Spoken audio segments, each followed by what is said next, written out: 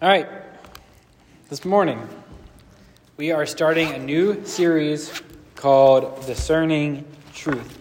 And in this series, we're going to be answering questions, simple questions like why is truth important? Can we know truth? Can we question our faith? How do we find truth? What is truth? Easy to answer questions.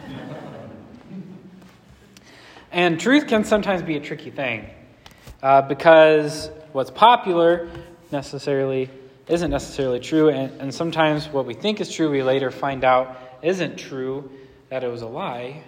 And sometimes the truth doesn't feel right. Sometimes the truth hurts. Sometimes it goes against what we know and what we want. Take Santa Claus, for example. So Santa, kids all around the world think Santa Claus is real.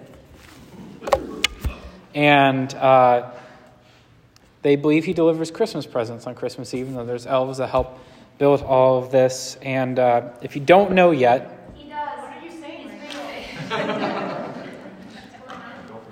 Yeah. You guys are good. I like it. You're playing along. Okay. If you're adverse to the truth, go ahead and plug your ears. Santa isn't real. I'm just going to say it. I know. So. And you're not the only one to be devastated. Watch this. Oh, well, why don't we get some volume first before we watch it?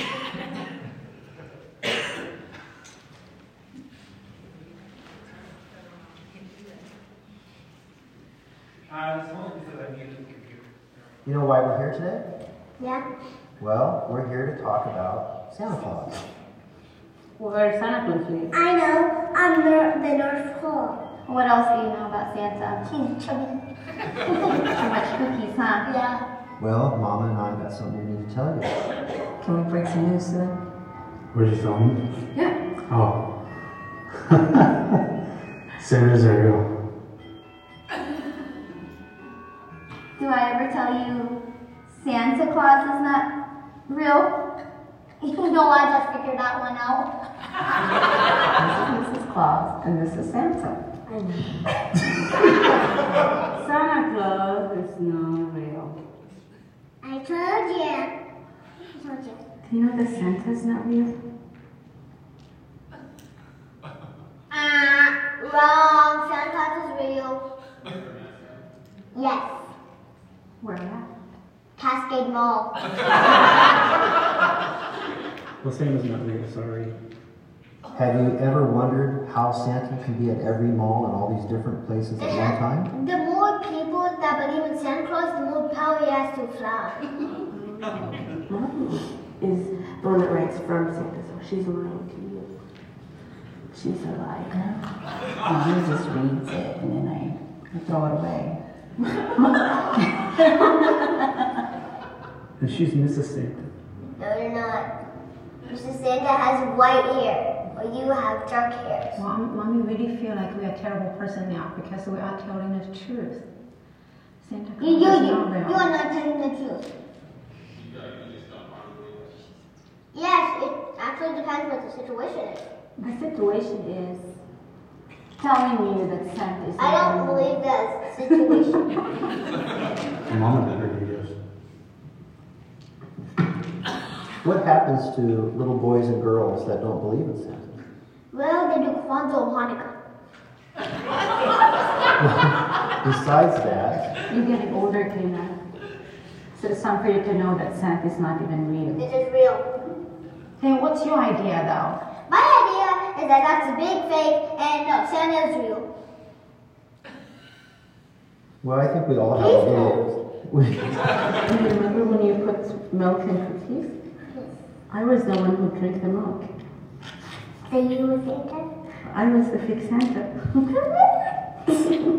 So in all this time I've been thinking that Santa ate the cookies? Yes. But the cookies are really good. Why don't you want to believe the situation? Because Santa is real. No, he's not. What do you think? Whatever. Okay. Don't look at me mean. Okay, look. I could prove that you're not Santa and you're not Miss Claus. Okay, you prove it. Prove it. Ask me a question that only Santa would know the answer to. Tell me all the reindeer names. Well, there's Dancer and Prancer and Hubert. Okay, you're not Santa. How many did I say? You be okay with that? Yes. I see some tears. You okay? Yes. Are you still cooking? Mm-hmm. Your cookies are really good. I make them with all my heart. Oh. You have everything you want? So does yeah. Yeah, me and your mom. I know. That's all you need, right? What's Christmas all about, you guys? Family. Family.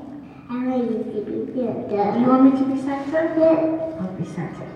I'm the Santa. You don't believe me. Why do you not believe me that I'm Santa? I think you're my wish person. I'm the wish person? What's a wish person? Sometimes you make my wishes come true. While we're here being truthful, do you know who the Truth Fairy is? Oh, It's your mother. yay. Nope. So you met Santa Claus at your school the other day at the pancake breakfast at your school. What did Yeah, you but that's the fake Santa Claus. That's Santa Claus's helper. How do you know it was a fake Santa? Oh, snap. That's a good question.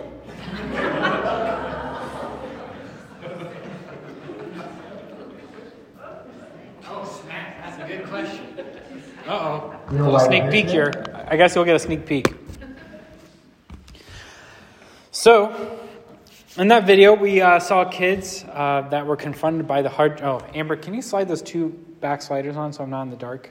On the wall back there to the right. Yep. Yep.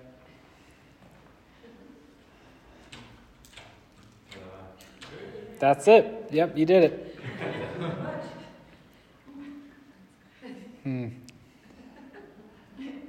All right. No, that's good. The light's all the way up. That's perfect. Okay, so these kids were confronted by the fact that Santa isn't real. Now you have been confronted by the same truth. And we all take the news a little differently. Some of them were very surprised and devastated. Some of them, thought that was the truth all along. The problem with believing a lie is that when you find out the truth, you feel kind of foolish, right? You feel ashamed because you believed a lie for a long time. And you start to question a lot of other things. What else is a lie? What else is not true in my life? And have you ever found yourself in a situation like that where you thought something was true and ended up realizing it wasn't? And then all of a sudden you're like, what else? What else is there that I believe that's wrong? I know I felt that way. I felt that way, and I think we all probably have at one point. And we might have even believed in Santa Claus. For example, these kids, when they found out, they thought that was the truth, right? But it didn't turn out to be as concrete as they thought. So the truth perhaps maybe seems relative sometimes. Perhaps it can seem situational. Perhaps it can change over time. Maybe it seems that way.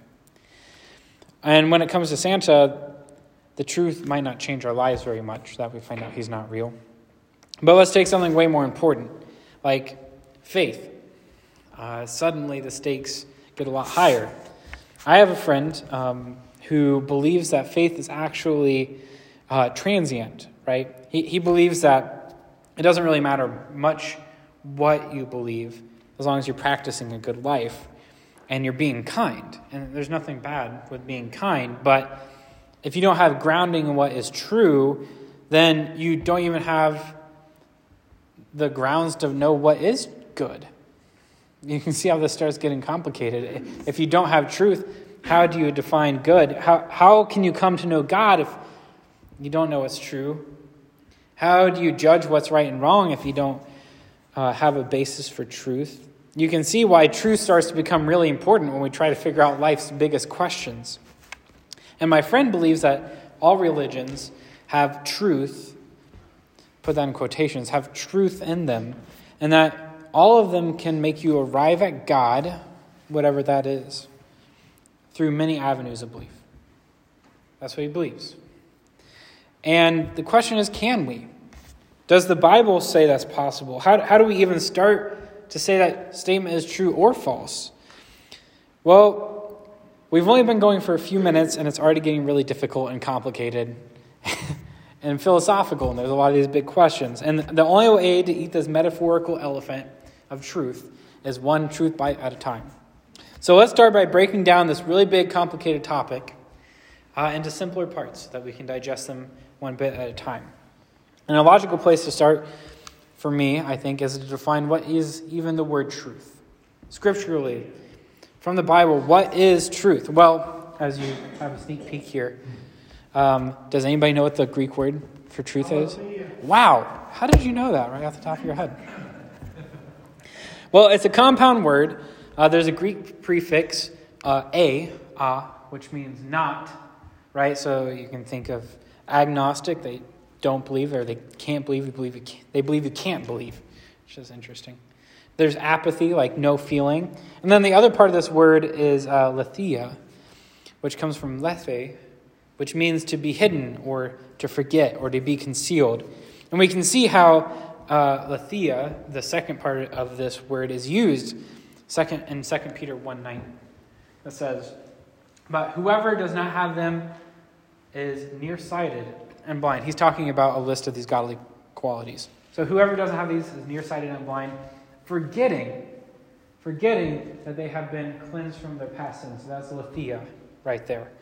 And so it could be said that the reality of their purity is hidden from them, right? They forgot about it. They lost sight of the truth that their sins have been forgiven. That's what this word here is saying. So aletheia means not hidden. It means not concealed or not forgotten. You can think of it as seeing truth, seeing the lack of illusion, or rather a clarity of the reality of things, which is kind of a convoluted way to talk about it, but that's what this word means. Truth is seeing the reality of things. It's hard to say a definition without saying truth. It's tricky. It took me a while to think about even how to do that. So you would think that seeing truth would be easy enough, right? But the reason truth is difficult to see is because it has been reconcealed. It has been hidden once again. And what conceals the truth? What conceals truth? Lies. Yeah, deception and lies. That's absolutely true. And partial truths, which look like truth, but they aren't quite truth. And they become really destructive. And there is also this forgetting of truth as well, where you know it at one point, but you lose sight of it. And so if you've been in home group for the last few weeks, this idea of overcoming lies with truth is going to be really familiar to you. And it's been focused on rewiring the brain so that truth resides in our minds instead of lies. But the fact that lies conceal truth isn't unique to us, right? It isn't a modern day problem, It isn't new. It's been around for a long time. And the earliest words of Scripture hold this truth in it. So turn with me to Genesis chapter 2. So God just creates everything, which it's amazing how nonchalantly I said that. So God just creates everything. He speaks it into being. Yeah, it just happens. And then he has these people to deal with. He creates people. And he places them in the garden. We're going to look at Genesis chapter 2. We're looking at verse 16 right now. Chapter 2, verses 16 and 17. That's where we're starting. So these are the very first words that God ever spoke to humans, recorded in Scripture. So, pretty big deal. The Lord God commanded the man, saying, "For any tree of the garden you may eat freely, but from the tree of the knowledge of good and evil you shall not eat, for in the day that you eat from it you will surely die." Now in Hebrews, surely die means like die. Like it means no doubts about it, you are going to die. God is being extremely clear that the truth of the matter is, if you eat this fruit, you are going to 100% die. Okay? Very, very absolute, very clear truth. Now, just a chapter later, we see how the serpent changes the language that God spoke to them to conceal the truth, to partially hide it so that it looks similar, but it's not the same thing when he's talking to Adam and Eve. So look at Genesis chapter 3 here with me. We're going to read verses 2 through 5. The woman said to the serpent, "From the fruit of the tree of the garden we may eat, but from the fruit of the tree which is in the middle of the garden, God has said, you shall not eat from it or touch it, or you will die." So she's got the point. Then the serpent comes in. He said to the woman, "You surely will not die." Now in Hebrew, those are the exact same words with just one little not in front of it.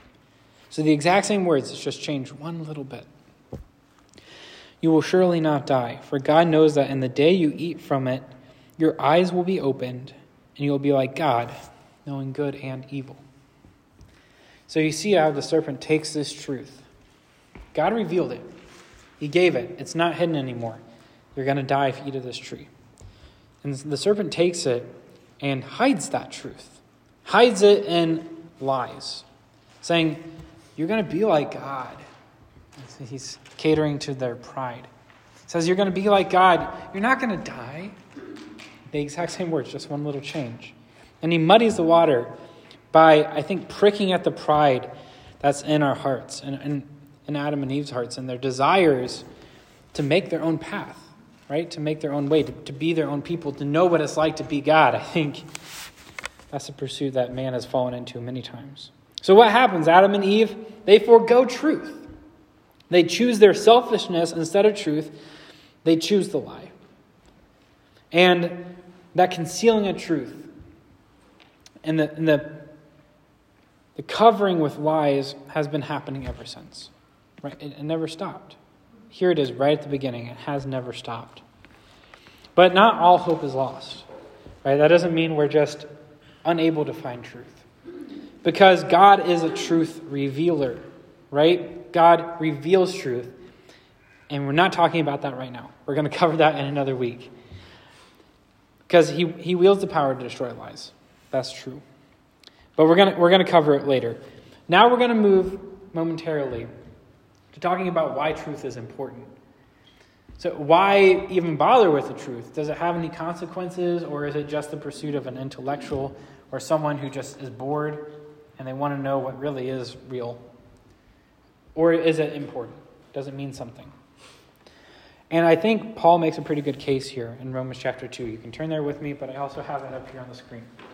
Romans chapter 2, 5 through 8 says this. "But because of your stubbornness," it just hurts to hear Paul call people out like that, because he's talking to us. "But because of your stubbornness and unrepentant heart, you are storing up wrath for yourselves in the day of wrath and revelation of the righteous judgment of God, who will render to each person according to his deeds.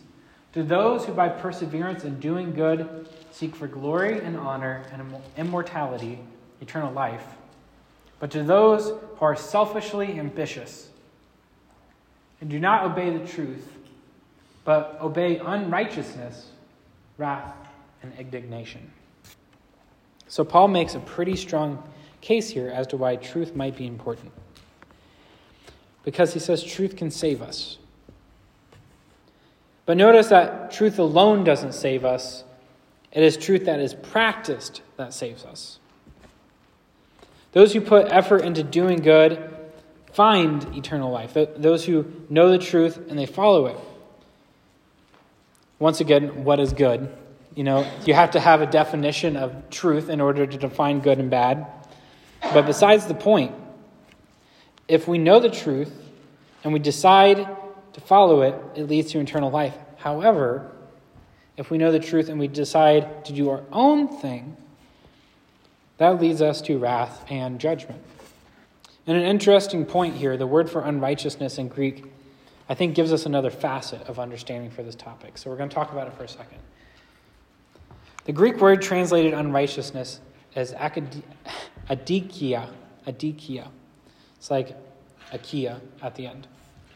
So adikia. We get some of the definition, I think, just from the surrounding context of the word. So the Greek word translated unrighteousness is adikia, and this unrighteousness is paralleled right here in verse 8. So unrighteousness is paralleled with not obeying the truth, which means unrighteousness implies knowing the truth while ignoring it at the same time. So it's a pretty dangerous trick here, where you know what you're supposed to be doing, you know what's right, yet you're purposefully ignoring it. Unrighteousness has a pretty serious weight. And it sounds an awful lot like what Adam and Eve did in Genesis, right? They knew the truth. They knew it. Eve quoted it to the serpent, but they chose to ignore it. Quite literally, unrighteousness can be translated as not obeying the truth here, but it can also be translated as choosing falsehood, which is pretty interesting. That instead of choosing truth, you choose what is not true so that it suits you, your selfish ambition. Right? It pleases you instead. And choosing this false life leads to uncomfortable things for us, right, in the long run. And that is the truth. Now, let's put our discussion on Romans here on hold for a second, and let's look at a passage here from John 8. We're not going to go deep into it. I just want to look at it for a second. So Jesus is speaking to the Jews who had believed in him, and he says, "If you continue in my word, then you truly are disciples of mine, and you will know the truth, and the truth will make you free or set you free." It's a very popular verse. They answered him, "We are Abraham's descendants and have never been enslaved to anyone," which is not true. "How is it that you say you will become free?" And Jesus answered them, "Truly, truly, I say to you, everyone who commits sin is the slave to sin." So another clear benefit, and therefore why truth is important, is because it brings freedom. But once again, it comes with the caveat of obedience. So the gift of truth, this eternal life, this freedom, comes with obedience attached to it. As Jesus said, continuing in his word, which has this language of actually doing something with it, right? Living it out. And the slave to sin language also sounds a lot like the obeying unrighteousness that we read in Romans chapter 2. So either we are obedient to unrighteousness or we are obedient to the truth. We are either free or we are slaves to sin, slaves to unrighteousness, slaves to darkness. And as far as I can tell, those are the only two groups. There's no third group or middle ground or something completely outside of those. That's it. You got two choices. You got two options. You either are living in the truth or you're living against the truth. Those are some pretty high stakes. Because on one side of it is eternal life and on the other side of it is wrath. But in a world with so many ideas and where lies abound, the truth can be hard to find, and it can be even harder to follow. And no one wants to believe a lie, right? Right? Hopefully. No one wants to be a slave to darkness. No one wants that because it brings shame. You don't want to be ashamed of your beliefs. You don't want to be ashamed of your practices. You don't want to look like a fool, right? Foolishness is generally frowned upon.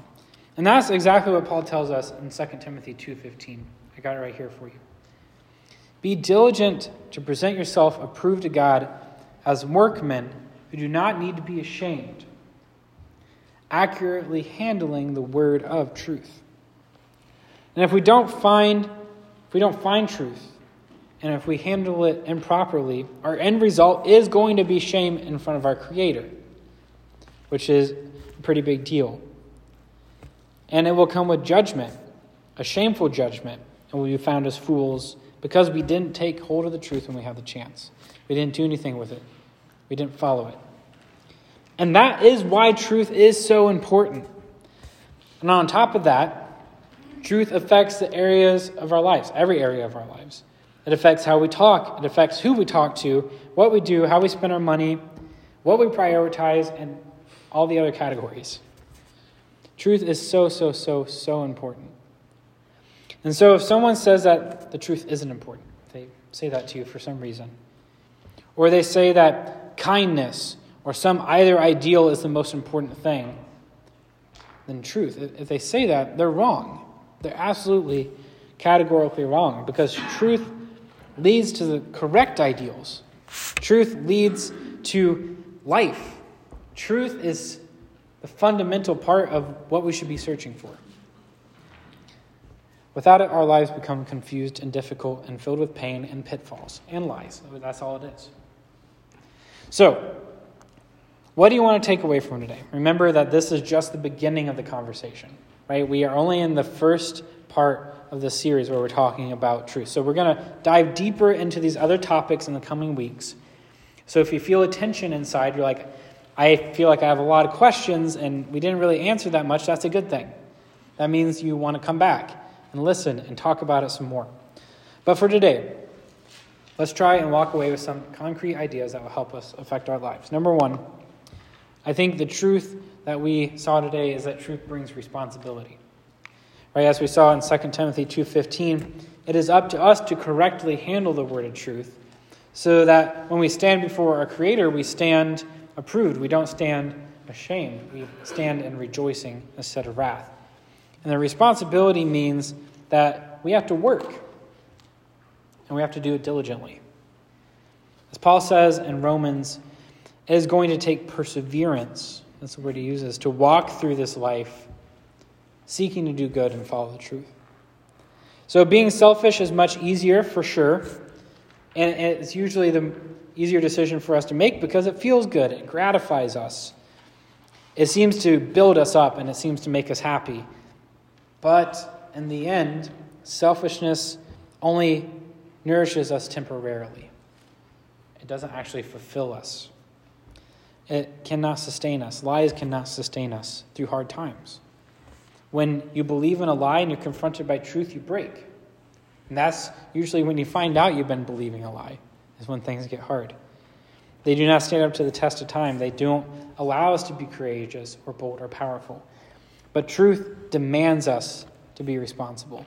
It brings us into freedom. It gives us power. It gives us a sound mind. It gives us peace. Number two, don't let yourself forget the truth. So the opposite of truth is that which is forgotten or hidden. Right? We saw that from Aletheia. It is one thing to find truth, but that's not where it stops. If we don't hold on to it with everything that we have, we are going to misstep and allow ourselves to be blinded by other things, by other lies. And we're going to lose sight of the truth. And our ego and our pride and our selfishness are going to draw us towards that. And that's what we saw with Adam and Eve. That's happened with everybody at some point. We know that. We're going to run into a million different situations every week where truth is going to be confronted by our desires. And we shouldn't forget it. We shouldn't put it to the side. We shouldn't choose anything else other than truth. And number three, I want you to be okay with not knowing everything.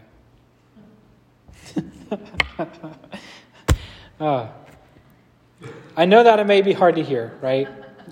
You're not going to know everything. I know the intellectual types in here. The what is the Enneagram number? The analytical ones. 5s. The 5s on the Enneagram or whatever. They want to know everything. I mean, we all get comfortable with knowledge, right? It makes us feel good knowing what's going to happen. But I'm going to tell you right now, you will never know everything. However, that's not necessarily a bad thing, because that means there is a constant path of growth and personal improvement that you can walk on, where you can search for more understanding, where you can find peace and reassurance that you're resting on God and His power, not on your knowledge and your power. It's kind of actually freeing to know that you're not going to know everything. And so as we go through this series, you're not going to come away with every answer, for sure. like I said, that's okay.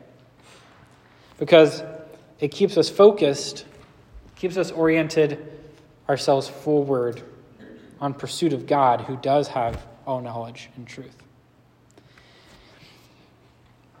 So I hope that this discussion this morning has whet your appetite, has made you a little bit thirsty to continue the discussion. And this series is going to go over some really juicy stuff. Eventually, we're going to get to really difficult questions. I'm not sure even how well I'm going to answer them, because they are really tricky questions, but I'm going to do my best. And with your help, hopefully we can answer questions like, how can we know that the Bible is true?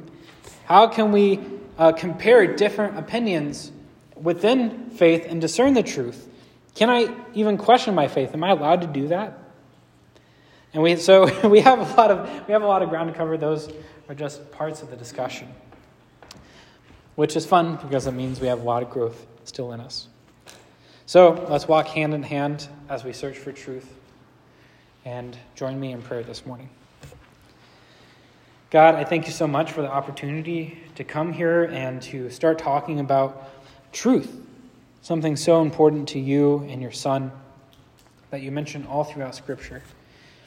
I pray that you help us to correctly handle that, to discern the truth, to follow it with all of our hearts, and to be encouraged by the opportunity to grow. It's in your Son's name we pray. Amen.